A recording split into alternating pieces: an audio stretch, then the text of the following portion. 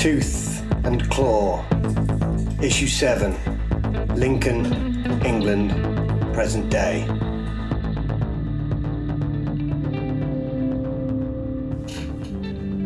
It was late morning when Ross and Drake met Howard in the foyer of the Castle Hotel, noon riding in on stifled sunbeams.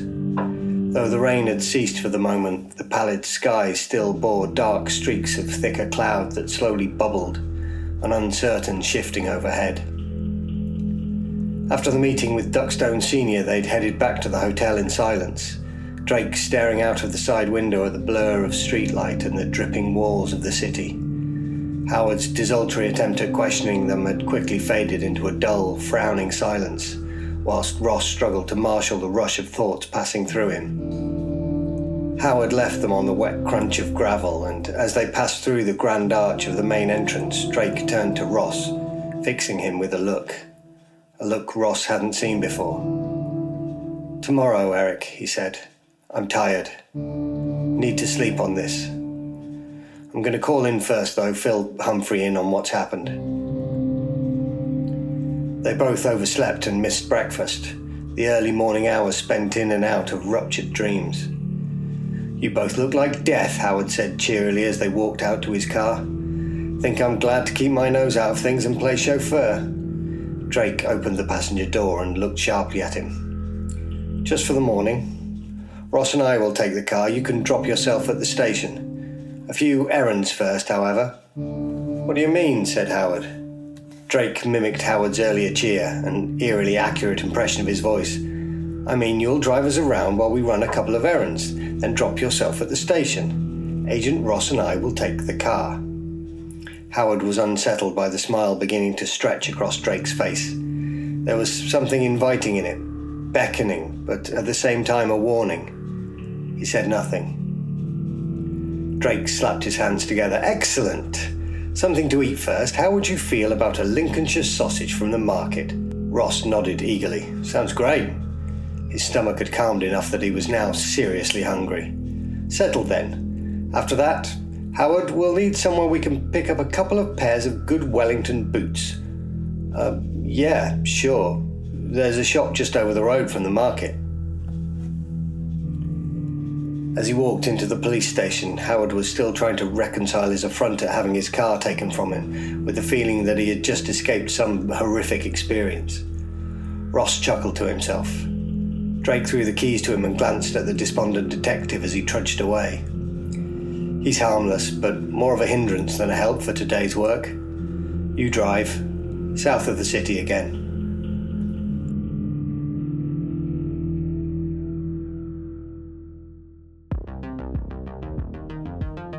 A light drizzle fluttered in and out as the wind picked up, the land flattening and the grey of the sky lowering to consume more and more of the horizon. Ross felt more comfortable with a full belly and Howard out of the way. Drake idly gave directions and fiddled with the radio, steering the frequency away from the talk station it was set on to a show playing old soul hits. "What did Humphrey have to say then?" Ross said, guiding the car around a wide corner, the swish of the wipers flicking the windscreen in and out of focus. "Would probably help if I knew what you told him as well." Drake smiled and turned the radio off. "He wants us to focus all our efforts on the worm." "I'd guessed as much," Ross frowned. "Is this the worm referred to in the Book of Piers Shonks?" Drake raised an eyebrow. "The Book of Piers Shonks? I have spent time in the archives, believe it or not. Time well spent. And yes, it's the very same worm. And it's a problem." "I didn't think he still existed. It's been centuries since a record of him appearing anywhere." "Since the agreement, there's not been much need of him," Drake said matter-of-factly. "Doesn't mean he ever went away." If the things Ross had read in the archives were true, then they really did have a problem. With the Duckstone flare-up still smouldering, another ancient one making a move on humans could be disastrous, especially if the creature was as dangerous as the worm was purported to be. Ross remembered the description from the Book of Piers Shonks. "I found the twisted creature coiled and cold, infesting shallows hard by Ely Fen. A wingless serpent, oily, dark and old, corroded flesh and bones strewn round his noxious den. My hounds dared not to near it, whining, cowed. They feareth pointed teeth and bloodied lips. Its flesh dripped rotting slime, no wound allowed, infernal beast arisen from Satan's darkest pits. My blade repulsed, the creature coiled, then struck. O cursed newt impervious to swords! My life was saved by neither skill nor luck. By grace of God alone I lived to pen these words. Shonks went on to tell of his valiant retreat after the beast had mauled one of his favourite hounds, ending with an admonition to wear the worm's foul maw. Ross smiled to himself. Brave Shonks may have been, but he was annoyingly vague on details of how to, kill the thing. The book was almost 1,000 years old, though, long before the agreement when they roamed the country freely. Ross frowned. Were they looking for a man or the terrible creature described? Drake sensed Ross's thoughts. He's been in human form since the agreement, as far as we know. That's when he really started working hits. Only on his own kind, though. If he's taken a contract on the Ardalean gang, it's not only a serious breach of the agreement, it suggests Duckstone isn't the only one feeling restricted. So what are we looking for? Ross said. Drake motioned him to turn off the main road and down a long, narrow track that stretched straight through miles and miles of sodden field. Last record we had of him was around this part of the fens. The streams and meres in this area are all connected and hide varying depths and unvisited routes. Perfect for a worm. And Duckstone said about spending a penny in the bog. It's how they summon him. An old penny is thrown into the marsh and the worm is called on. He then decides whether to take the job or not. And takes a penny payment. He does it for the love of the work, Drake said coldly. And when he takes the penny, he doesn't stop until the job is done. So we're going to have to stop him for good. Drake paused and thought briefly. Probably. Though I'd rather avoid it if we can. Maybe he'll bend his rules, seeing as he broke ours. Pull up in here.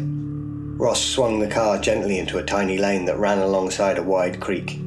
They were miles from any main road now, in the middle of endless, flat green. Drake opened the car door and swung his legs out. Get your boots on. Drake led them down the lane until they came to a clump of tall nettles at the edge of the bank. He looked around and nodded. This is as good a spot as any.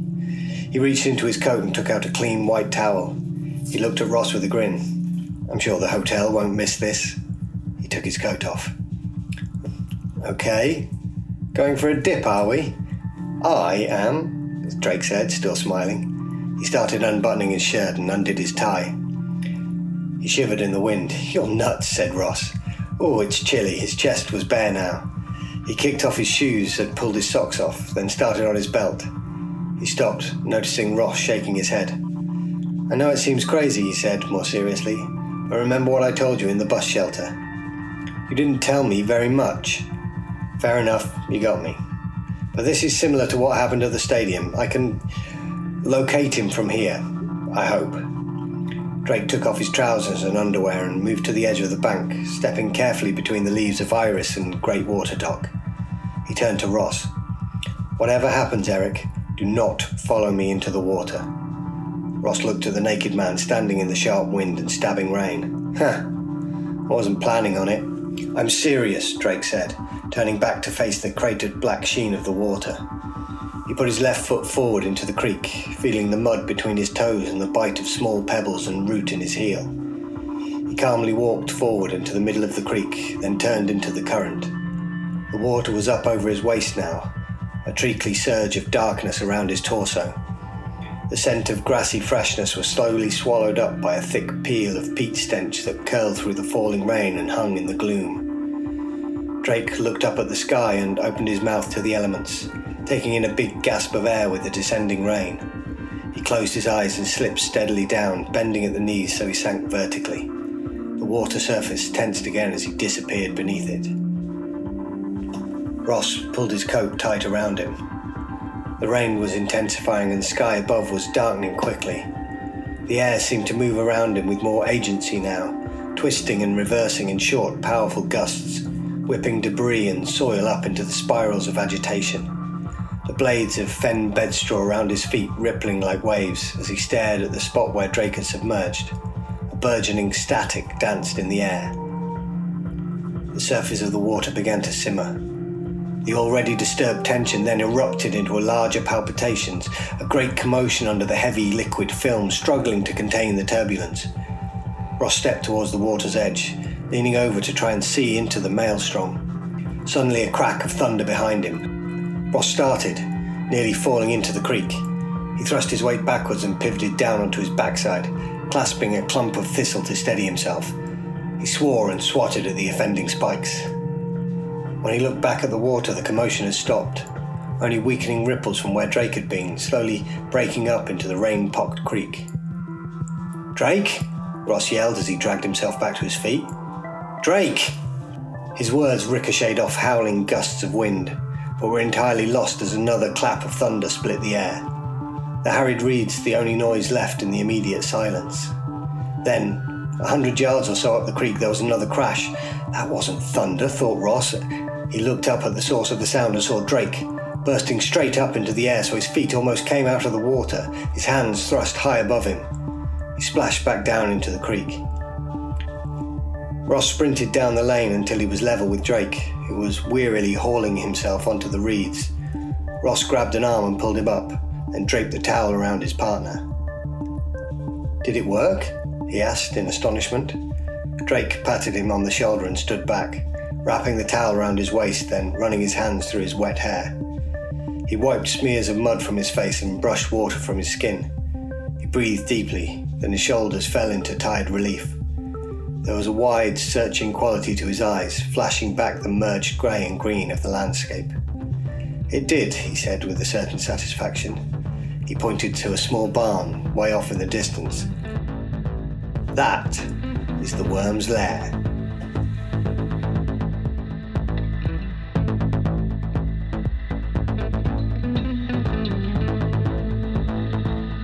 Sydney, Australia, 15 years earlier. Chen Tang was sat cross-legged on an upturned crate in the storeroom, washing the blood from his hands in a small wooden bowl that was cradled in his lap. His breath was slow and calm, his movements almost languorous as he dipped his hands in and out of the water, the red streaks oiling the dark hair on his forearms, the crimson blackened. Robert's head throbbed as Lian Hua wiped the blood from his own face, her stern gaze focused on him and nothing else. He was propped on some cushions against the wall, the fluorescent light hurting his eyes. He glanced through the doorway to the shop front. The closed sign was swung round. The lights were off. "They've gone, I take it?" Chen Tang spoke first. "Gone, but they will be back. And they won't be alone, I fear." "Let's call the police then," Robert replied. "This has already gone too far." Chen Tang shook his head and laughed softly. "We cannot involve the police. This will be settled the old way." Robert shook his head. "What does that mean?" "It means the police won't be able to do anything, except die." The old man placed the bowl down and wiped his hands on a dishcloth. "Things have progressed remarkably quickly, I must say. I wanted more time with you, Robert." He looked directly at Robert now. A deep frown spread across his brow. "But you must go and never come back." His voice snagged in his throat as he turned his gaze to Lian Hua. "And you must take my granddaughter with you." Robert caught the flash of jet in her eyes as she snapped her head from him. "No, I will not leave you, grandfather." "You must, child. That half-breed will return." He sensed the change in Robert. "He will return and he will bring his Shan Chu with him." Lian Hua rose to her feet, her hands trembling. She knelt in front of her grandfather and took his hands in hers. "If the Shan Chu comes, you cannot face them alone." "What is a Shan Chu?" Robert raised himself, his head pounding. Chen Tang looked up at him and then back down at Lian Hua, a weary smile skirting his lips. He sighed deeply. "Come, Robert, sit with us. I don't have long, but I will tell you what I can of what you need to know. But then, you must both go." Lian Hua moved to protest again, but he squeezed her hands and shook his head. "It must be this way, Lian Hua." Robert walked over to them and knelt next to her. He placed a soft hand on her shoulder. I doubt there's anything you can say that will make either of us leave you alone, but let's hear it. Lien Hua turned and smiled with gratitude, Robert providing a momentary relief from her utter dread. Chen Tang looked at them both and smiled again, before a nimbus of concern enveloped him. That half-breed, Johnny, is the son of the Shan Chu of the Triads here in Sydney, the whole of New South Wales in fact. The Shan Chu is the Mountain Master, the 489, the boss. He has a Western name, a business name, but he is a Fukang Long, from far beneath the earth, and I have known him for centuries. The old man's words carried the burden of utter truth. Robert didn't understand exactly what they referred to, but Chen Tang's words vibrated from within him also. Chen Tang sensed this simpatico. Robert, you have many questions, I know. We do not have time for me to answer them, and I am sorry for that. What you must know now is that here, in this city, Triad is dragon. Of course, not every Chai is, not even the Chohai, but some of the Hung Quan are. Robert looked at him bewildered. Chen Tang tried again. The soldiers on the street are all men, but some of the turf lords are of tooth and claw, and the Shan Chu is father of them all. The old man sighed again, a pained look dawning on his wizened face. Back in the mother country I too was Triad for many years, but this Fukang Long and I were rivals back before the Great Change, gravely defending our lands and wishing despair on the other, as water and earth must always abut each other, so we fought. After the change we hid amongst men, forming Triad so we still maintained lordship, a new subjugation.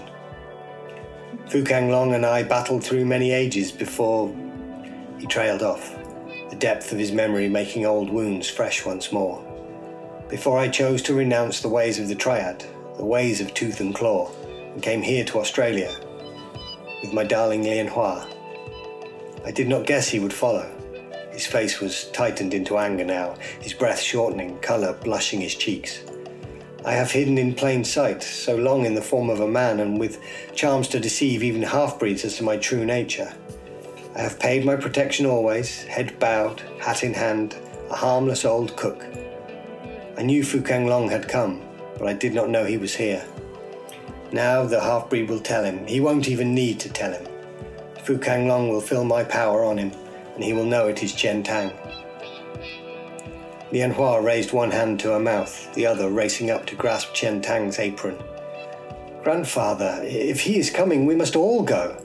What are you going to do here, by yourself? He'll kill you. Chen Tang rocked his head back with a snap and laughed, the sound seeming to stretch across the masses of frequency, filling the room suddenly with a density of heat, the particles of air moving quicker. My child, your grandfather must look so decrepit. I have not changed for many, many years now, but am I not still Chen Tang? He jumped from the crate and stood tall, Robert and Lien Hua falling backwards in shock. The old man seemed larger now, as he began to circle his arms in front of his chest. The air dragged in a shimmering wake behind the fluid movements. Chen Tang, mightiest of the Kiao, terror of the great rivers and scourge of the running deep. I would smash the ground and cut away the earth before me. No Fukang Long would keep his treasures safe from me if I desired them. Robert moved to Lien Hua and took her in his arms as they cowered. Chen Tang bristled with energy now. The hair on his arms stood tall and the light around him pulsed. He looked down at them and saw their fear. He ceased the movement of his arms and appeared to shrink again, the throbbing of the space around him flickering and snuffing out, the room flexing back into normal dimensions. But no, Lien Hua, you are probably right. He eased himself back onto the crate with the slow, concentrated creak of an old man. It has been so long, and he will have kept himself healthy. He would not have allowed himself to age as I have. Well, what else am I to do? Lien Hua moved toward him again, two small tears slipping down her cheeks. Grandfather, we can all go. Just leave Sydney, go somewhere else, anywhere else. You don't have to face this alone. You don't even need to face it. Chen Tang smiled and shook his head. They will follow us, my child, and they will find us. Fukang Long may not scour the world to have a final reckoning with me, but he will to find Robert. I don't understand, Lien Hua said, looking at Robert. He saw fear dancing in the dark of her eyes. "Neither do I," Robert replied. He wanted to say something, anything, to find a solution. Chen Tang looked at him. "There is no way you should have survived the blood transfusion, Robert. There are dragons and there are men. Sometimes dragons mate with humans. Half-breeds are born, yes, but they are stunted creatures. Some can change, but only partially. All are given some of their dragon parents' power. How it manifests varies. You are not born of dragon, Robert, but you have dragon blood in you. You feel it, don't you? The surging of energy, the layers of the world you sense that weren't there before, the elements of the universe connecting with your own being." Robert nodded. "I do feel it. I just don't know what it is." "Not even I can tell you, Robert," the old man continued. "Never have the bloods been mixed in this way. Whenever it has been tried in the past, the human has died horribly. It's been tried before." Chen Tang said nothing. He looked hard at Robert, searching one last time for whatever assurance he needed. Robert felt penetrated, as if the old man could see into his veins, the vessels racing through his plasma shining out some essential facet of his nature. Chen Tang smiled again, pushed himself to his feet and moved to the back wall. He shoved a heavy cupboard aside with the palm of his hand, exposing the dusty brickwork behind. He tapped his fingers on one of the large bricks in a quick syncopation, drawing darting symbols on the crumbling red. There was a snapping sound. A faint green light flashed around the cement of the brick, which then launched itself out a couple of meters and landed with a thud on the floor. Chen Tang reached into the hole and drew out a large leather book. He blew away a cloud of dust and ran his fingers over the cover. He walked back over to them and handed the book to Robert. "This will tell you everything." Robert held the book and gazed at the cover. It was black leather, scratched and faded with age. No words were printed on it, but as Robert moved it in the light, it seemed some of the scratches and marks glowed and even moved, joining and separating to create glimpses of characters. Unknown symbols and letters threatened to coalesce into legible figures, but evaporated again as the book moved or as Robert crooked his neck to find an angle that would illuminate the fleeting linguistic dance. The Anwar had moved to his side now and looked at the book with wonder. "Grandfather, is that—" But the old man held out a hand to stop her, his face turned towards the shop front. "No time, my child. He is here."